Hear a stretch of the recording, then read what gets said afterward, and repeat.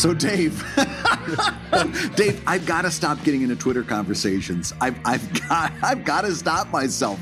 I've done so good for so long, and this past week I just blew it and I fell down the rabbit hole. Well, now, do you mean conversations or arguments? Arguments. Oh. Conversations are one thing, but I've got to stop engaging when somebody disagrees with me. I've got to be able. I did so good for so long, and then I just snapped. I made a comment on Twitter where basically my point was that if you use an ampersand in a word balloon, you know that character that kind of looks like a figure eight. Sure. If you use an ampersand in a word balloon, you'd better have a good reason, like the name of a company or a gun to your head. And because I'd seen it somewhere, and I'm like, you lazy sot. All you ran out of room. You figured instead of writing out and, you'd use an ampersand. And it's one thing if it's a company name like, Doodles and Malloy Incorporated. I want to know what Doodles and Malloy make. What does Doodles and Malloy do? That's my favorite bookstore. That just came top of mind. I don't know. I should look it up. Maybe it exists. Doodles and Malloy sounds like a kid show where Doodles is a cartoon character that comes to life, and Malloy is just a hard-drinking Irishman that cusses at Doodles all day. See, I had it just the opposite. I had Malloy was like the long-suffering female foil for Doodles, who's always getting into trouble, and she looks at him and says, Doodles. But I got into this I put that out there because I'm like, really, we shouldn't use an ampersand because it's expedient. It breaks up the flow of the type, and it's just, it's a stumbling block over reading. And I'm really, really obsessed over trying to make my stuff as readable as possible. I don't know how successful I am, but I'm obsessed over it. And a couple people kind of says, well, sometimes you can do this, sometimes you can do that. And I was, Mr. Hey, everybody do your thing. That's cool.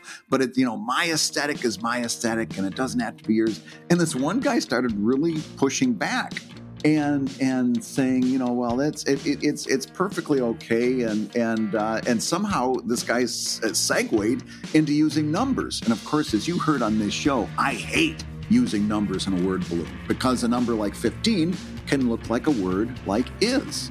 And so I'm hard line, and that was a bridge too far. And I'm like, nah, you know what? You really shouldn't use a number in a word balloon. You really, really shouldn't. All of that, even-handed talk about my personal aesthetic went right out the window. And then, boom, right down the rabbit hole I go with this guy. And he's like, oh, no, that's okay. And I'm like, no, it's really not. And because it reads like a word. And he says, well, no, it doesn't. And I pulled him up one of those things. You can find it if you Google it. But it's an entire paragraph written with letters and numbers, and you read it perfectly clearly. You read the whole thing, and half of it's numbers, but your brain translates it. We used to call that leet speak in the early aughts. Yeah, Remember? leet speak, exactly. So here I am, and I'm like, boom, there you go. And I'm like, well, there you go, Brad. Took care of that guy. And he comes back and he, well, I submit that if you've got a problem like that, it's your font, not the fact that you're using numbers. And I'm like, no, I submit, you're wrong. And I start getting the big back problem and in that forth. argument is that he led with, I submit. Oh, well, boy. What is he, an 18th century barrister in England? My lord, I submit that the juror should be removed from the courtroom. You want to see my face turn blue? You either start a tweet to me with I submit or just FYI. Somehow just FYI gets under my skin like nobody's business. But I go down the rabbit hole with and we're going back and forth, and I'm like, I'm spending too much time on this fucking throwaway tweet. So I go over and I look at this person's comic, and oh my God, it's illegible. His lettering is absolutely illegible, and my jaw drops. And I'm like, oh my God, I've been having a discussion about the aesthetics of lettering with somebody who can't do the basics of This was beyond. I mean, I've seen some bad lettering. This was beyond bad lettering. It was really, really illegible. Brad has discovered the nature of the internet. But there was nothing stopping him him from sharing his opinion on on this Twitter thread. Nothing stopping him at all. But I went to read it because I'm like, okay, well, maybe there's something about what he's doing that I can learn from. Holy moly. Yeah, maybe I need to open my mind. Maybe this person will teach me a little something. Nope. Bail out. What I learned is don't engage with people. I'm telling you, one-way communication. I did that on my blog years ago. It's the smartest thing I ever did. Turned off comments. One way. If it's a pleasant conversation, that's fine on Twitter. But man, I got to remind myself, Dave, one-way conversations. Well, I know that we have not yet technically started the show, but this actually raises a question. If you only respond to compliments on Twitter, does that look weird when you go radio silent when someone has a criticism? I don't care what it looks like. You're assuming somebody's looking. There's the problem. The only way somebody's going to look is if I engage it and give it that amplification. If somebody says something that I don't agree with and I ignore it, it settles to the bottom of the tank quicker than anybody can see. But if I start engaging back and forth, now that Twitter's getting engagement and it's being propagated more, I'm adding to the problem. Yeah, I guess you're right. Well, what's funny is when you were telling that story, by the way, I thought you were going to say, so I went to his site. Turns out his name is John Ampersand. He's the son of the guy that invented ampersand. Sir, when my father in 1910 invented the ampersand, I'll have you know he worked his ass off to get that onto every standard American keyboard. Oh, there's actually a story. I'm not going to do it justice because I haven't reviewed it, and I'll get the details wrong. But go and look up the etymology of an ampersand. It actually stands for and per se, and I think. But the way it came in, it actually stands for an ET in Latin, et. But it's really interesting what the etymology is. I will go look that up. But before I do that, I'm going to say hi, everybody, and welcome to Comic Lab, the show about etymology and making comics. And etymology and making a living from comics. I'm Brad Geiger, editor of webcomics.com and cartoonist of Evil Inc. And I'm his friend Dave Kellett, cartoonist of Drive and Sheldon and co-director of Stripped. And this week's Hour of Comics Advice is made possible by your support at patreon.com/comiclab. And Bradley J., who is that third delightful voice I hear in the background? Oh, man, I am so excited about this because this is somebody that we wanted to have on the show for a long time. And it doesn't hurt that she's one of my favorite people in the whole entire world. We are joined today by the wonderful Alex Heberling.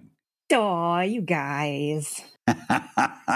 You can check out now. Listen, Alex has been doing this for an awful long time. So if you want to get into all things Alex, you got some reading ahead of you. But the best place to go is alexheberling.com, and that's ALEX, just like it sounds. Heberling is HEBERLING. And there you can jump to her wonderful comic called The Hues, Post-Apocalyptic Magical Girls, as well as some of her older projects like Alex's Guide to a Well-Lived Life, Garanos, The Shepherd, Corner on Main, tons of good stuff. And I'm telling you, tons of really solid art, compelling writing. You're going to really enjoy this. And if you haven't gotten enough yet, she also is the colorist of Evil Inc. So she makes me look good every week. And Alex, where are you hailing from today? I always like to know physically where somebody is geographically. At the moment, I'm in Toledo, Ohio. Toledo, Ohio. Yep, home that's of, where I'm from. What's his name from MASH? What's his name? Jamie I'm Farr. blanking. Jamie Farr, Klinger. Klinger, there we go. Wow. Yep. We love our Jamie Farr. Isn't that amazing that 40 years on, people are still like, Klinger. That's like one of Toledo's 5 claims to fame, so we milk that for all it's worth. The other 2 is a pig fat rendering plant, a paper mill, and what are the other 2? I forget. Glass and Tony Pacos. What was the name of the minor league team that... the Mud Hens. The Mud Hens. Yeah. Toledo Mud Hens. I joke about the pig fat rendering because when I lived in South Bend, there was a paper rendering plant down the street, and when the wind shifted and that thing blew towards South Bend, good God, it smelled like the apocalypse was upon you. Yeah, there was a cardboard manufacturing place down in Conshohocken, Ohio, where Carolyn got Conshohocken? Conshohocken. That's an amazing name. That's really pretty in a way. It was, Carolyn got a job interview down there. That sounds like it's around Akron, Cleveland. And we're going down there for a job interview, and she gets out of the job interview, comes out to the car, and immediately hurls in the parking lot because the smell was so bad. It just, like you said, the wind shifted and it came downwind from the factory, and it was a foul smell. Yeah, I guess the kids at home are like, Dad's home from the plant. He hasn't pulled up from the driveway yet. He'll be here in a second. I can smell him coming. Now, listen, Alex, I've mentioned that among your many skills, you are a fantastic and deft colorist. And the thing I got to kind of tell you about is you're going to have to take it easy when you're talking about color. Because Dave over there is colorblind, so you got to keep your words really simple if you're going to talk about color. Keep your words simple. Yeah, you got to you like explain it like you're like to a 5-year-old. Like just use like red, green. If you start saying chartreuse and mauve, he's gonna overheat. Oh, wait till we start talking about musicals. I like the idea that like Alex, his English no good. Use small words. He colorblind. He not understand wavelength. Me simple caveman from past. Me no understand Photoshop color picker. It is true though, Brad. You know, I was going to be like aggrieved when you first said you've got to be careful in your word choice, but you did say chartreuse, and I actually have no idea what chartreuse is. It's a shade of yellow green. Yep, that's what I was going to say. Shade of yellow green. So yes. So let me ask you this, because when did you first find that you had the bug for cartooning? It's fun to start there. Was it grade school? Was it high school? Oh gosh, probably like junior high school. And was it like comics for you and your friends, or were you secretly hiding them away and didn't tell anybody? It was anime. Oh, it was anime. Really? Yes, it was Sailor Moon, to be specific. Oh, wow. Yeah, I can totally see that influence in your work. Back in 98, it started airing on Cartoon Network, and that was when I started junior high. If you could travel back in time to the first time you saw Sailor Moon, did your eyes get really, really wide when you first saw that intro and you're like, what is this? I want to watch this. Actually, I didn't see it until the first commercial break because I was watching Pop-Up Video on VH1. Oh, really? Yes. Remember that, Joe? Wow, all three of us just aged ourselves right there. That was great. I remember it well. It was on a commercial, and so I flipped over to Cartoon Network to see what was on, and it was Sailor Moon. I'm like, what's this? Ooh, it's like Girl Power Rangers. There's more than one girl. It's amazing. Oh my God, and space shit.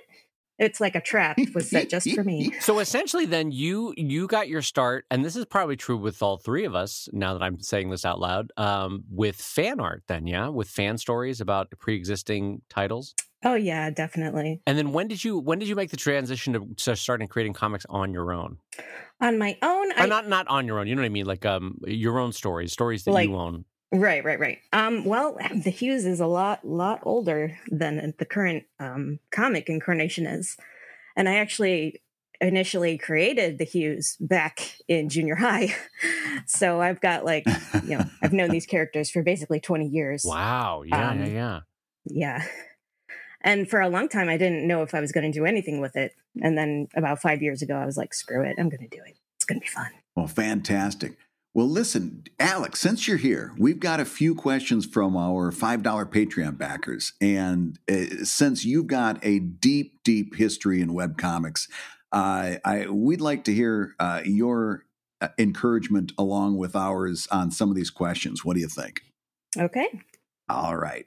I said encouragement because the first question is about discouragement. The first question will make us want to put our head into a mud bucket. Yes, exactly. Here's the question. What helps you most to deal with discouragement? Specifically, the feeling that people don't really care about what you're creating.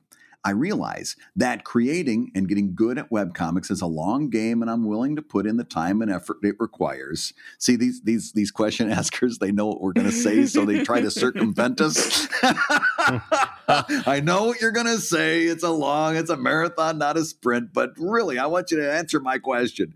But he goes on to say, but sometimes it's just a little hard to pour so much of myself into a project and then get nothing back but the sound of crickets.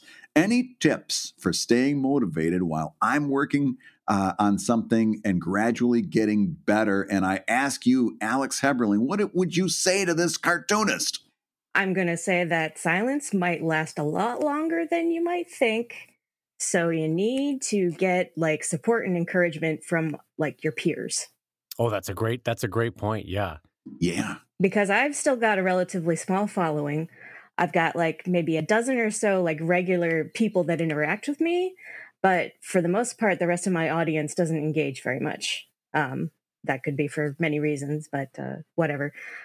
So yeah, you can't always depend on the adulation of the masses to get you through those tough times. And for you, the support in your personal life, either peer group or family or friends, what does that mean to you? Do you run them by them before they go public, or do you check in every couple of months or couple of weeks and say like, hey, how's it going? Or what does it mean to you to have that peer group or family support? Usually just kind of checking in every few months. I've been doing this so long that, the silence doesn't bother me. Right. Yeah, I think silence is a great way to describe what you'll feel in those growing years, and sometimes even in the established years, where because it's like having done some stand-up comedy and some improv, it's interesting how you can literally read a room. You know when you're failing because it goes silent or there's awkward coughs or, that kind of thing. And you know when you're hitting because you're getting a laugh or people are leaning forward, or it gets a different kind of silence where people are hushing their breathing, because they're listening so closely. And the problem with working online is you get none of those interpersonal human to human signals that lets you know I'm listening. Yes. I'm quiet, but I am listening. And you just have to have certain truth, a certain faith that that even in those silent moments, people are reading, they are taking it in, and your audience hopefully is growing. Brad, what do you think? Well, there's a couple of things that's worth talking about there, but the first one is just verifying what you two have said. So we look at some people that have a certain type of audience that's very vociferous and very actively engaged, and we tend to measure ourselves against them. And I'll second what Alex said. My audience has always been there. They've always been somewhat supportive depending on what I was putting out. But my audience has never been particularly loud. They've never been particularly engaged to the point where like they wanted to discuss the comic on my blog or on social media or something like that. They really were never interested in that so much. But when a book came out, when it was time to kickstart the book, they were there. And so I think sometimes I would say not to get too upset if you're not getting that kind of response, because it might just be that you've got a quiet audience, but an audience nonetheless. Right. Now, the second point is, of course, if you're getting 0 page views and you've got very little traction on social media, that's telling you that it's not a quiet audience. It's a non-existent audience, and that's a bigger problem. That's telling you that what you're doing just isn't hitting, and then you've got another decision to make whether you and I'm telling you, there are 2 perfectly valid choices. One is I'm going to keep working at this and getting better, and the other is maybe I'm going to try something else and see what the reaction is to that. It doesn't mean that you've been defeated. It means that you'll take whatever you learned doing comics into the next thing that you do and apply it. And that was a worthwhile exercise. So I hate to see people banging their head against the wall when it's like, nah, you know what? This isn't the thing for you. You should take what you learned onto something else. But I can't tell you that. You've got to come to that conclusion, whether this is something you want to stick with or whether it's something you want to apply to the next thing. Right. Well, I guess the looking at it from bird's eye view too, we should also just acknowledge that all 3 of us, and frankly, every cartoonist that I know, has at some point felt discouragement. So you are not alone in this feeling. Mm-hmm. It's not unique to you or even to your level of success or growing. I have had moments in my career where everything seemingly seems like if an outsider were to come in, they'd be like, wow, everything's hitting for Dave. And yet I still oddly feel discouragement. And sometimes that's just because as a cartoonist, you only feel as good as your last cartoon. And so if you had a cartoon that blew up 2 weeks ago on Reddit and all your friends were like, wow, that one was amazing. And all your readers are like, wow, that's amazing. And it brought in a bunch of new people. But the one that you produced yesterday or the one that's currently on your drawing table isn't firing for you, then you kind of only feel as good as that comic. And so that can, you even in success is what I'm saying is that you can feel moments of like, oh, this isn't working and no one cares and I'm fooling myself and all that sort of stuff. So that can happen no matter where you are. But as far as feeling encouragement, one of the things that Brad always touchstones on is that if the joy is there, in a way, it doesn't matter. And here's what I mean by that. If you are still enjoying the act of cartooning and you continue to produce, then you just by nature of doing it, you are going to be getting better and better. But if you're feeling discouraged and the act of cartooning no longer brings you joy, then to Brad's point, maybe it's time to find a different venue, a different path, a different journey for you artistically. But if you're feeling discouragement, but the art of cartooning is still bringing you joy, I think there's a lot of hope there. Wouldn't you both say? No, I think so. Mm-hmm, mm-hmm. I mean, that's the basic reason why we became cartoonists is that the act of drawing and telling these stories brings us joy. So if you still have that, then you're still on the journey towards becoming the cartoonist you want to be and towards the cartoonist your readers would like you to be. Oh gosh, you're so right. And not only that, what something you said just resonated with me, Dave, is and that is you're only as good as your last comic or your last update. So often, I'm telling you, so often I've posted something that I thought was brilliant, that I just loved for any number of reasons. Maybe the expression on somebody's face came out extra good, or there was a little bit of wordplay there that I really thought just hung just right. And I will post it and I'll get an immediate response. And in that moment, I fall for it every time. Every time I'm like, oh, they know that I'm as great as I am. And every time it's pointing out a freaking typographical error or a misspelling. Every last time it's a misspelling. I try to point those out when I catch them. And I love you. I say this with no bit of like shade. I love you when you do that. I really, because I'd rather that than it goes up and then 20 minutes later. Yeah. And well, number one, I also appreciate it when one of my Patreon backers points it out. Don't get me wrong, but the disappointment I feel in myself is always just crushing because it's of my many faults. It's definitely one of the biggest. I can spell. My fingers just don't hit the right buttons. That's just what I do. I'm constantly hitting the wrong buttons. Officer, the problem was not me; it was my fingers. So let me ask you about the last. I want to focus on this last part of this question because I think this is the most helpful thing we can give to this questioner. And I will direct it towards Alex first. So, Alex, the last part of the question is: any tips for staying motivated while I'm working on gradually getting better? How do you keep motivated? How do you stay motivated? How do you look for motivation? Spite. Oh no, that's a good one. I don't know. I just kind of like, I am going to do this and I'm going to make it work. And that's just kind of the philosophy I've had for 13 years. Yeah, that could absolutely power you through it. Absolutely. Brad, how about you? Oh, I've got it. Well, just recently, see, my younger son and I always had a Friday tradition. If we made it through the week, getting to school on time, Friday we'd stop at Dunkin' Donuts and treat ourselves to donuts for breakfast. And which I looked forward to as much as he did. I was going to say, well, that sounds like a trip for Dad. That's what that sounds like. That's exactly right.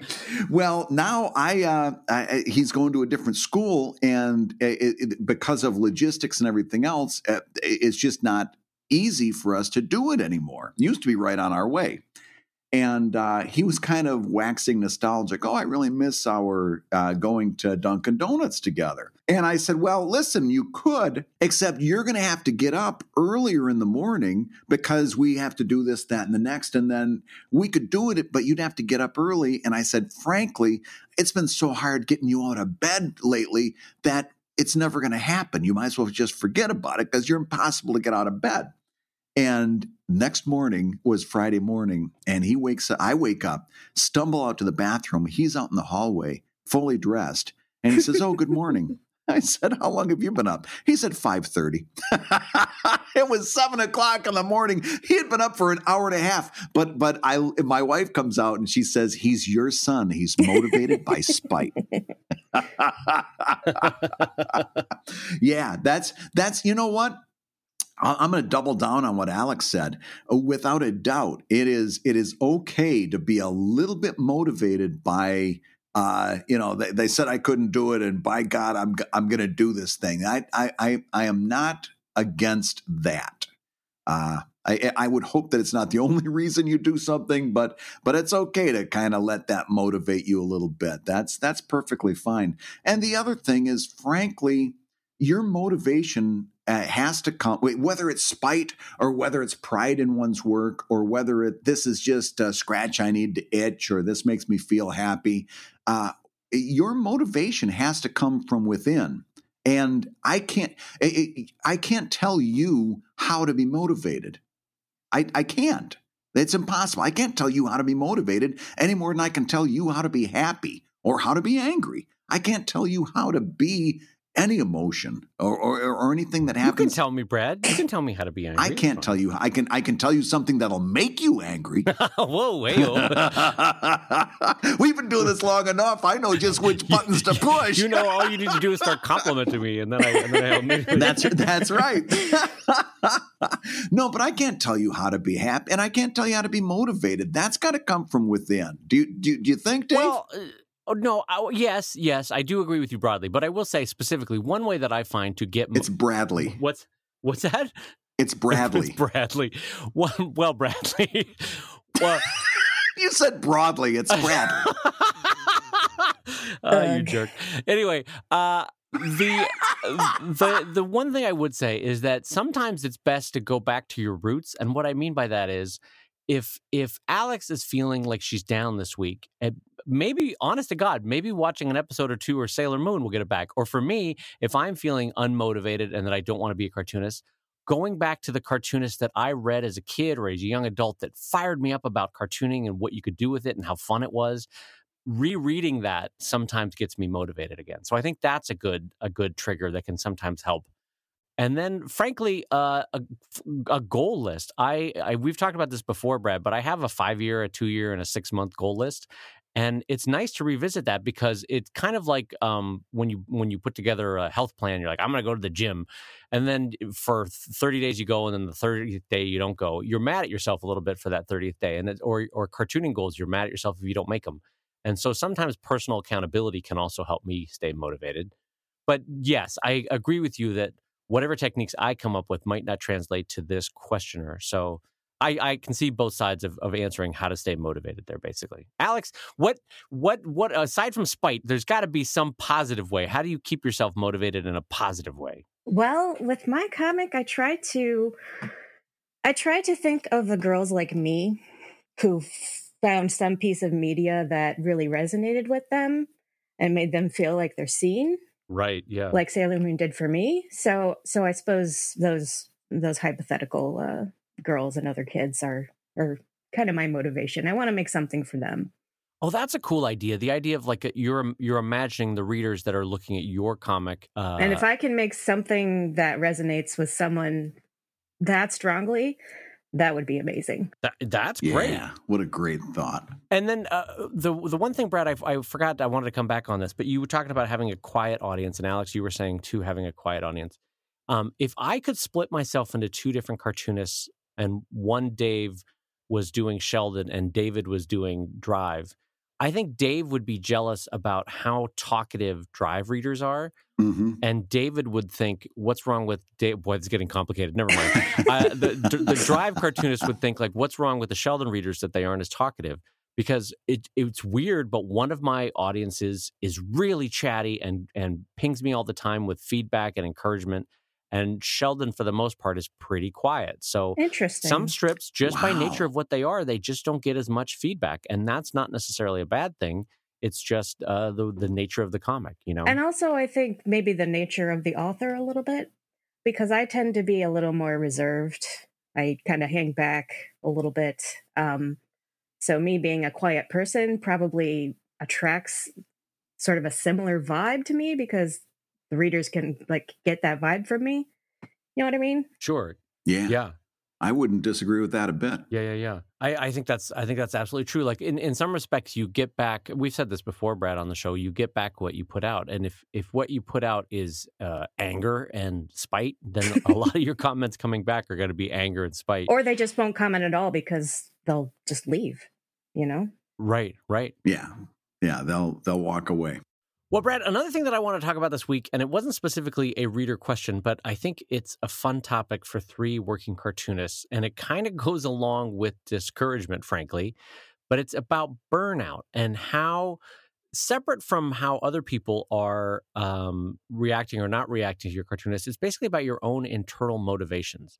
And I would like to know how both of you react or deal with burnout. And since Alex is our kind guest today, why don't we lead with Alex? Alex, what is your mind frame around burnout? How do you deal with it? How does it hit you? How do you dread it or run from it, as Thanos would say? Anyway, you go ahead. Well, I just went through it last year, so I have lots of fresh memories and coping mechanisms. The battle scars are fresh, huh? Yes, I'm still recovering, to be honest. So last year, I broke up with my ex. I had a failed Kickstarter, and I moved back in with my parents. So kind of a triple blow of like, ugh. And all within a very short span of time, right? Yes. Yeah. It was all within a few months. Oh.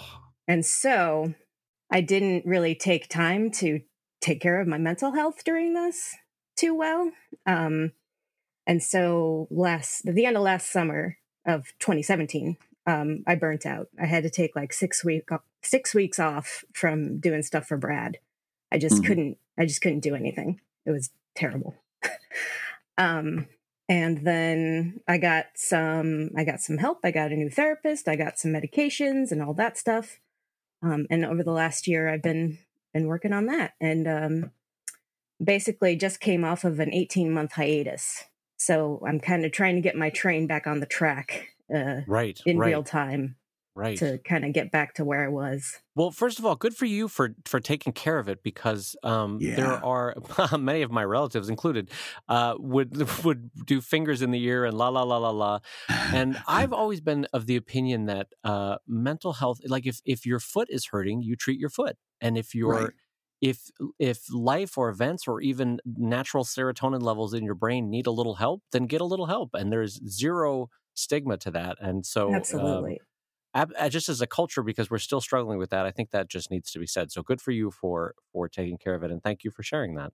Yeah, and I wouldn't have been able to do that without the support of my family, to be honest. So they were a big part of it. Well, that's wonderful. That's wonderful. And so now that you're finding your footing again, is it kind of like, I don't know, is there an excitement to it, or is there a trepidation to it, or what do you feel as you start back in on things? Well, it feels like it's not starting over, but it kind of feels like starting over, you know? Right.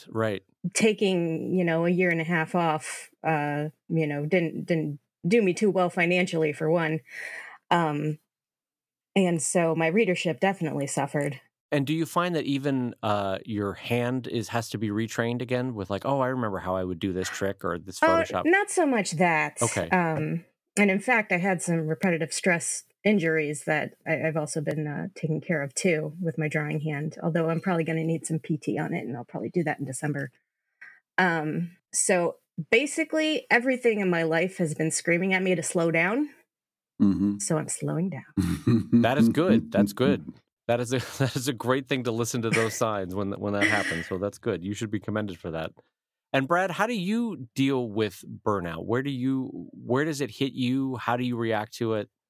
Well, that's a really good question, because it's one of those things that can easily sneak up on you. I haven't had to grapple with a problem as serious as what Alex is talking about, But I will say that one of the things that really made a big difference for me in how I address this kind of stress in my life was admitting certain limitations and kind of stepping back from that very macho image that I presented in Webcomics Weekly, and maybe we as a group did, and again, it was a different time, and it was an advertising publishing stratus where you really had to go. You had to always publish another thing, and you had to build that archive up, and we were all about get that update up 5 days a week, 6 days a week, and you got to get another one up, and the Brad from the past 5 years has been a lot more along the lines of, focus your efforts where they're most being rewarded, and that's Patreon. And there are some things that you're just gonna have to let go. There are some things that aren't gonna get done. And things like taking a couple of weeks off in the summer, where I just said, "Yeah, I'm gonna post a bunch of best of stuff and post some stuff that had previously been Patreon exclusive and use that just to kind of keep people tuned in, but not really worry so much about what's going to happen. And I'll be doing that in December as well. I'm going to take a couple of weeks off in December and just enjoy the family. And I think you've got to give yourself the go ahead, give yourself the okay to do a little self-care from time to time, to say, okay, I need to take a step back. Right. The internet will still be there when you get back. Yeah, exactly. Yeah. And it's going to be the same dumpster fire it was when you left.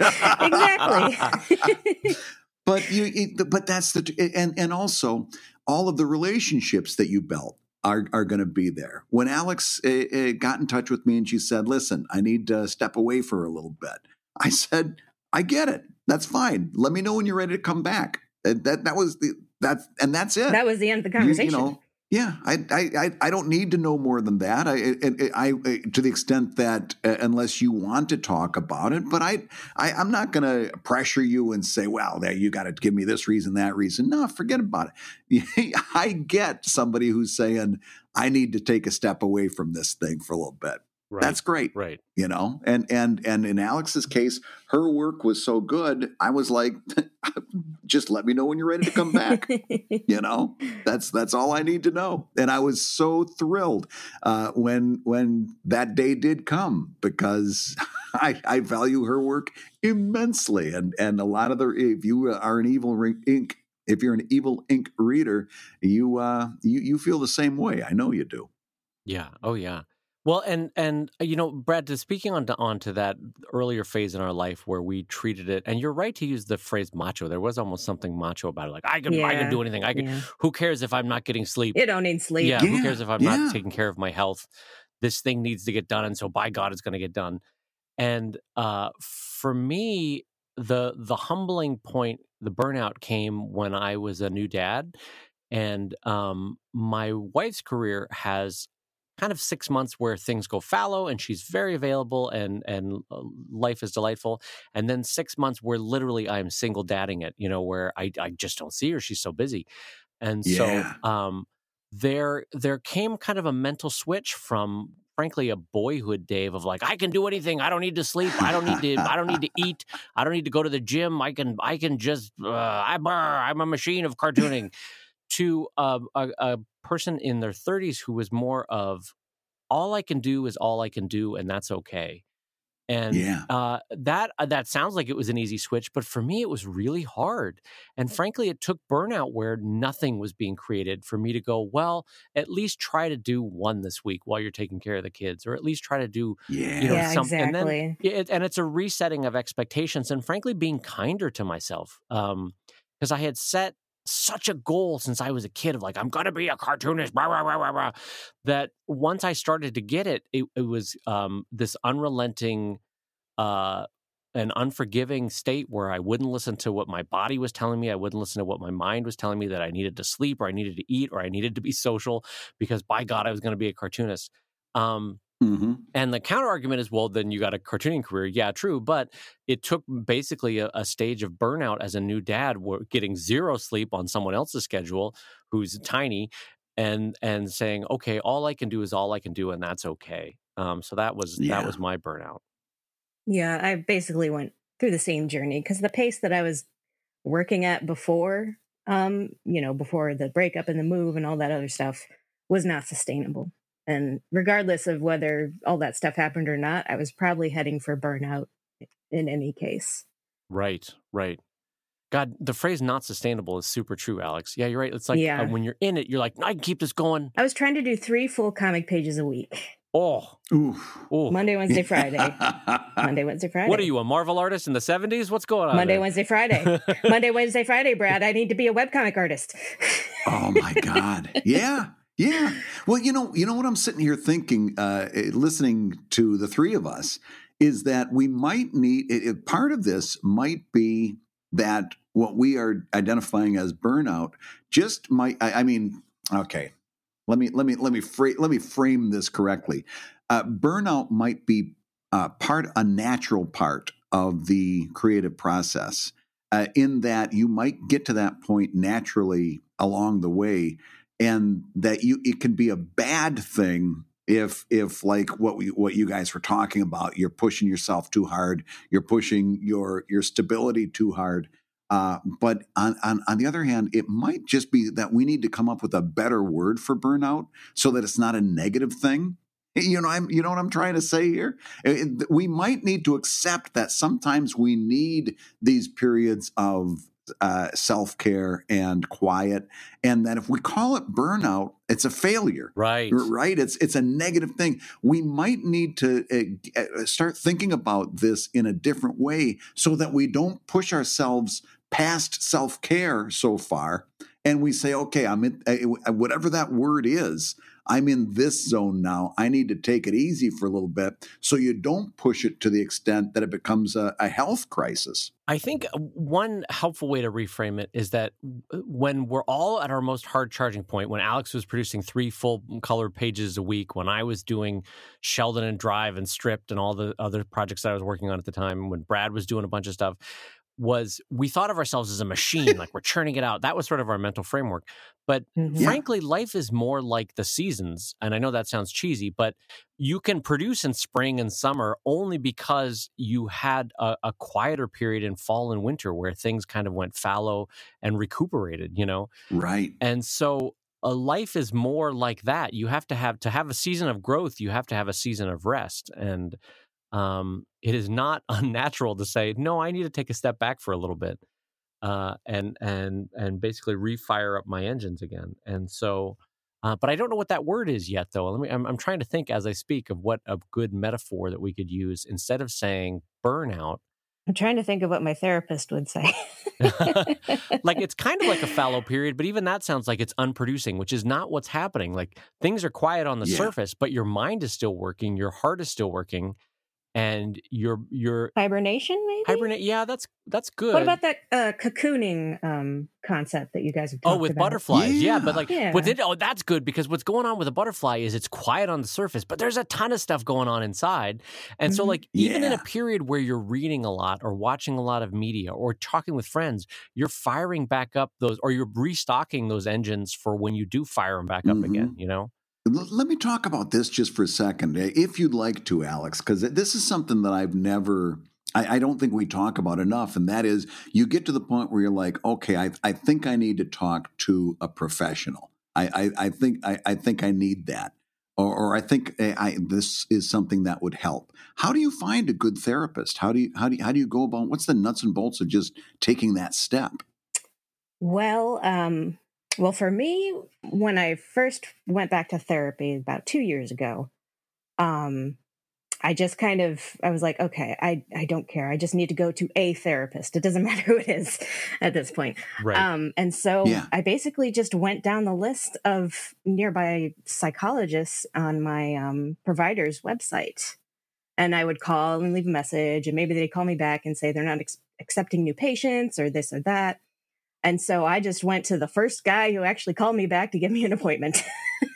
Oh, is that right? Hey, that's the same way I pick a contractor. It works for me. It worked out because we luckily did have a good rapport right from the beginning. I know that some people have to shop around for a good therapist that they like. So far it's worked for me. That's great. Yeah. Of course, that therapist was down in Columbus, where I used to live. And so I have a different therapist up here in Toledo. And so when you moved to Toledo, did that process start again, or does the old therapist give you a referral to somebody? How does that work? Well, basically, I had to start over. Up here, I went through a community mental health organization. And I got with a therapist that I was recommended to by another family friend. Well, that's great, though, that in both places Nice. you were able to make it work.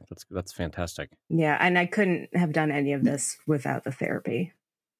Yeah, I think there's nothing wrong with that, in the same way that, like, when I had problems with my kidney, it's not like I'm going to fix the kidney by myself, you know? You go to a doctor Right. for it. And so, I know I keep coming back to other physical ailments, but I think it's weird that our society puts some odd stigma on it when there's nothing to be stigmatized about that. I think it's a totally natural and healthy thing to seek out the help of other humans when you're in a moment, you know? Mm-hmm. Well, I'll tell you what, we still got a little bit of time, you two, and we've got another very intriguing Patreon question. Would you like Let's to tackle it? Sure. All right. So here's one, and it's similar to one we've got in the past, but it takes a little turn. So don't get thrown by there. Takes a little turn. Dave and Brad, I've killed a man. Plot twist. He was my grandfather. I'm in a lot of trouble. I'm currently setting up a weekly comic, and I'm trying to make about 10 pages before I post anything, so I have a reserve. Before I post the actual comic, I want to do a few teaser posters with things like "coming soon" on them. About how soon before I post the actual comic should I start posting these teasers? I ask you, Alex Heberling. I don't know. I'd probably do like a week or two. Mm-hmm. Like make a tweet every day. And where would you post them? Stuff like that I would do on Twitter, like to get the hype up and stuff like that. David, what do you think? Yeah, I would agree that Twitter or Instagram, like little quick hits, would be a good one to do. But I'm going to take a little what's the word? Contrapositive? I don't know. I'm going to take a contrarian. You're going to be a contrarian over there? Is contrapositive a word? Did I make that up, or is that a real word? I'm going to look that up later. I think you made that up. I think I made that up. Anyway, I'm gonna take a slightly contrarian view, which is that the reason that movie and large budget media put out coming soon stuff is that there's a whole network and system of theaters and distribution that are in place that need you to hit that movie right away when it first comes out, or that TV show right away when it first comes out. Yes. And so coming soons are really important for that that system of media distribution. But comics, especially web comics, are different. And so I would actually argue that coming soon doesn't gain you anything, because to Brad's longstanding point, this is a marathon, not a sprint. And you don't need to hit, or you don't need to be out of that gate at 1,000 miles an hour. You can be out of that gate at a trot, and that's totally fine. Because if you keep in mind that it's a marathon, not a sprint, you don't need to build anticipation for the first days or the first weeks of the comic. Frankly, you might even be wasting your time because it's the body of work, it's the comic itself that's going to gain you an audience, not a coming soon poster. Brad Geiger, what do you think of that contrarian or contrapositive opinion, if that's a real word? I couldn't agree with you contrarily more. I think it's I'll go so far as I think it's a bad idea because think about the effect that this is going to have on social media. You're going to put up a and this goes back to what we talked about just last week about somebody who said, "Oh, I hit fool's gold because I went on social media and I had 300,000 page views, but no traffic to my site." And then we come to find out that he didn't have a hyperlink back to his site. He was expecting people to type in manually the URL. This is the same exact thing. In that, let's say number one, you actually succeed in coming up with a really good coming soon image that is compelling instead of confusing and really makes me want to read this thing. Your best case scenario is I want to read this thing and I'm thwarted because it's not there yet. And I'm disappointed in the moment. That's your best case scenario. Your worst case scenario is I click over and there's nothing there and I'm confused. Or another worst case scenario, there's no link at all. It's just coming soon. Who knows where or how? And that's not how readers today, in today's socially media driven internet, that's not how they consume content anyway.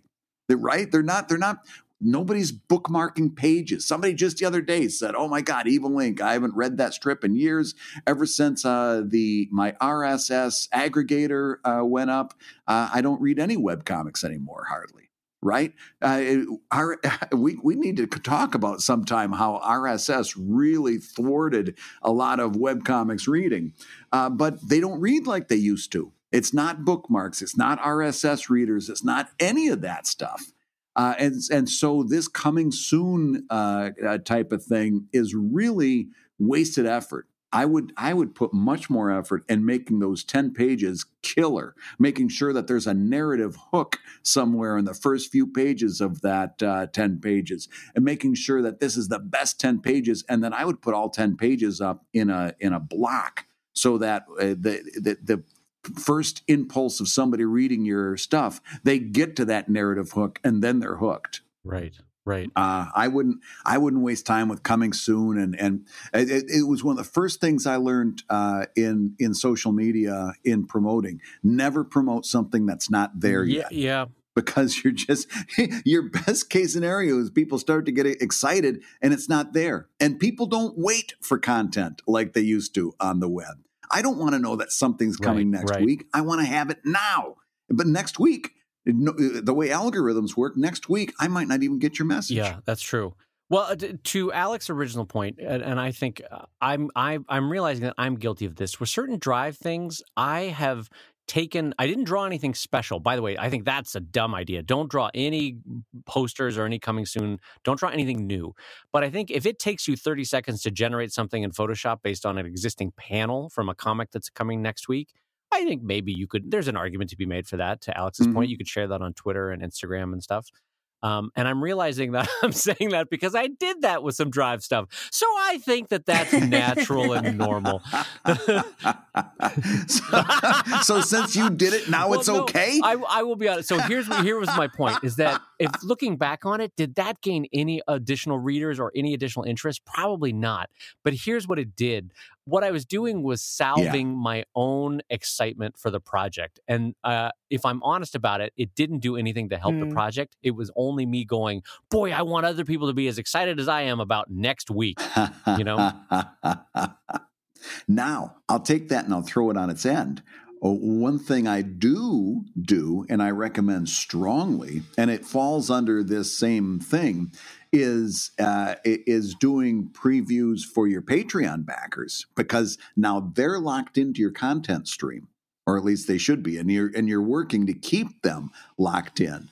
And so I will post sketches of work that they're going to see in final art, but I'll put my pencils up, I'll put my sketches up, and say, and group them together. I'll say, here's a few images from some commissions I'm working on. Here's a few panels from an After Dark page that I'm working on. That kind of stuff is future implied content, and we talked about on the show a little while ago. And that actually, Patreon has shown that stuff keeps Patreon pledgers hanging on month after month after month, because they've got future implied value coming through. So in that respect, if you want to do that, now that's a completely different deal. Putting sketches up to say this is what's coming soon keeps those pledgers hanging on, and they are they're already locked into your content feed, so you don't have to worry about the next one missing them. That I would say I would go great guns in doing. But the other one, no, I don't have a lot of use for. Do you agree? I do. I want to ask Alex a question related to the way you just described that, Brad. So because comics for Patreon, they're locked in, they're ready to go. But what about this, Alex? What if a coming soon for the one thing in comics that does have a time limit, like movies and TV on it? What if for your Kickstarter you do a coming soon? Oh, absolutely. I do that. I think, yeah, especially for if this is not the Question Asker's first project, I would say it's perfectly kosher to, make those kind of little promo images and coming soon to hype up, the followers that you do have and sort of get that excitement going with them. Yeah, that's interesting. I'm with Alex on that. I'm not as against the idea of doing some coming soon type promotions for a Kickstarter for something that has a limited time frame. That might be the missing component here. Yeah, and since you both were in agreement on that point, I want to point out that I see you both agreeing on using Question Asker rather than Questioner. I see you both. You two Midwesterners are teaming up on me and using Question Asker. I see you. You both are being nice. I'm on to you. I'm on to you with your Question Asker. Well, Alex, one question I wanted to ask you, and we should have done this at the top of the show, but how did the working relationship with you and Brad start? Specifically, I'm sort of curious about the coloring not suitable for work comics. How did that get going? Well, let's see. I started working for Brad in 2015, I think. Yeah, and so I forget when did you start doing the Not Safe for Work? Was it 2015 or 2016? It might have been 20. Oh man, you know what? I've got to go back and look. I don't know off the top of my head now. It may have been the first year because there was the month in August where you went down to twice a week. Yeah. And that was around the same time you got the Not Safe for Work stuff going. But none of that stuff ever found its way to my Dropbox, inbox for coloring. So I'm looking over there at Brad like, what's he doing over there with colors for that stuff? I was so embarrassed, and I was trying to color that stuff myself, and I was horrible at it. Yeah, and I'm looking back. Alex, you had to have joined me earlier than 2016 because I started Not Safe for Work in 2015, and you had been with me for a while at that point. Okay, yeah, so it was the first year. But I'm sort of curious about the specific conversation of how two Midwesterners navigated around the idea that sex exists. I just want to know how did that... Go ahead, Alex. Brad, give him the true story. Well, unlike Brad, I'm not an ex-Catholic or anything like that, so I don't have quite as many hangups. But the phone call, it started with like a text, like, so Brad, how you coloring that stuff that you're doing for Patreon? What's going on with that? And he's like, okay, do you have time for phone call? And Brad immediately blushing on the other end of the phone, of that text. I think what I asked was, when do you think we're going to go back to 5 days a week? Yeah, because it had just been twice a week for about a month, and I'm like, hey, I'm making less money now. Yeah, because you weren't overt about it, but meanwhile, because you never said what's going on with After Dark, but I do remember you talking about schedule, and I had been coloring After Dark on my own and doing it horribly, just failing miserably. And not enjoying it and taking too much time out of my schedule, I realized very quickly I could be doing more work if I wasn't coloring this stuff. But the very idea of asking, and I'm sorry, this shows how old fashioned I am. Asking a woman to color this kind of stuff, I couldn't bring myself to do it. I wanted to do it in the worst way. I couldn't bring myself to do it. And then she opened the door. Right, so then we had a phone call. Now 5 minutes in, we finally get the story. How did this phone call go down? Let me tell you, Dave. Let me tell you. It was the most gentlemanly phone call I think I've ever received. Dear madam. There was a lot of that thing that Brad does, like,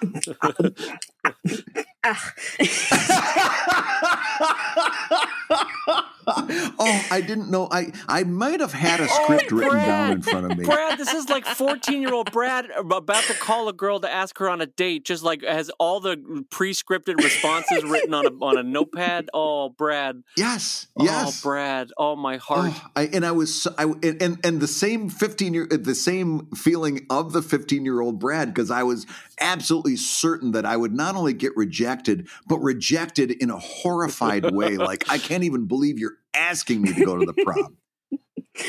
So yeah, we did talk about it, and we agreed to like a rate and stuff like that. And so then he started sending me the naked people to color. The naked people. And then I get that first comic, and it's just head and shoulders above anything I've ever done. And the Patreon backers went nuts over it. It was glorious.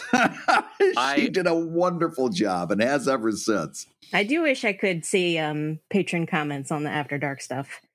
That's unfortunate. Yeah, we got to get away. Dave and I are going to PatreCon in a few days, and I want to ask about getting like an admin set up so you could have a view at that, like an admin level. Well, not to jump topics, but last year at the PatreCon that I went to, that was a big topic for a lot of people that have 1, 2, 3, 4 employees. Is like, hey, I need my employees to be able to do shipping, or hey, I need my employees to be able to answer as though they're me, or hey, I need my employees to comment as though they're me. We need an administrative login or something. And so I know that they're working on that. So yeah, we can definitely follow up on how to get Alex the ability to log in without paying Brad $10 a month. Right. That's right. I have to tell you both, though, I would pay good money to hear that phone conversation with Brad Fumpering. That would be chef's kiss. That would be amazing. It was precious. Dave, you know how like your face gets hot because you're blushing so hard and you can feel the heat radiating off of it. I'm pacing back and forth in my studio as I'm talking and stuttering up a storm because, like I said, I'm just certain that I'm going to be offensive. It was horrible. And on the other end, Alex is going, "Oh, this poor man with Tourette's. What is he just?" It's okay, Brad. It's okay.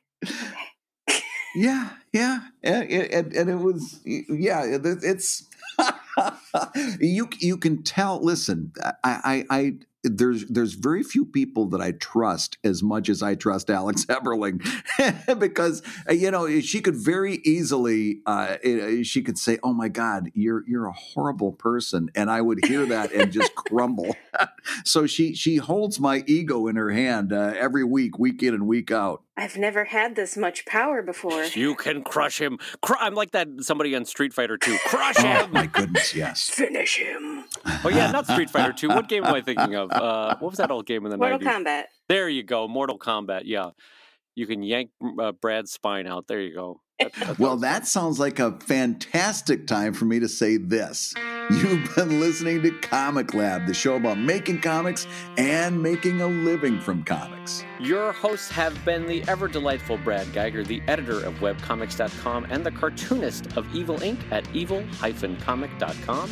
And Dave Kellett, co-director of Stripped and cartoonist of Sheldon at sheldoncomics.com and Drive at drivecomic.com, along with our special guest, cartoonist extraordinaire and Evil Inc. colorist Alex Heberling. You can check out Alex's work at alexheberling.com. Be sure to read the hues. It is fantastic.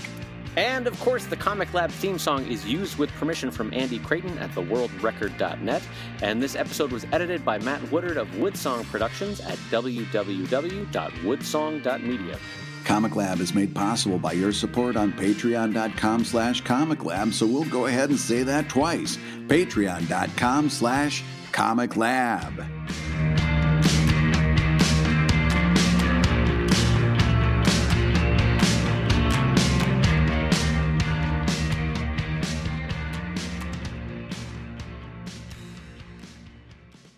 So then he started sending me the naked people to color.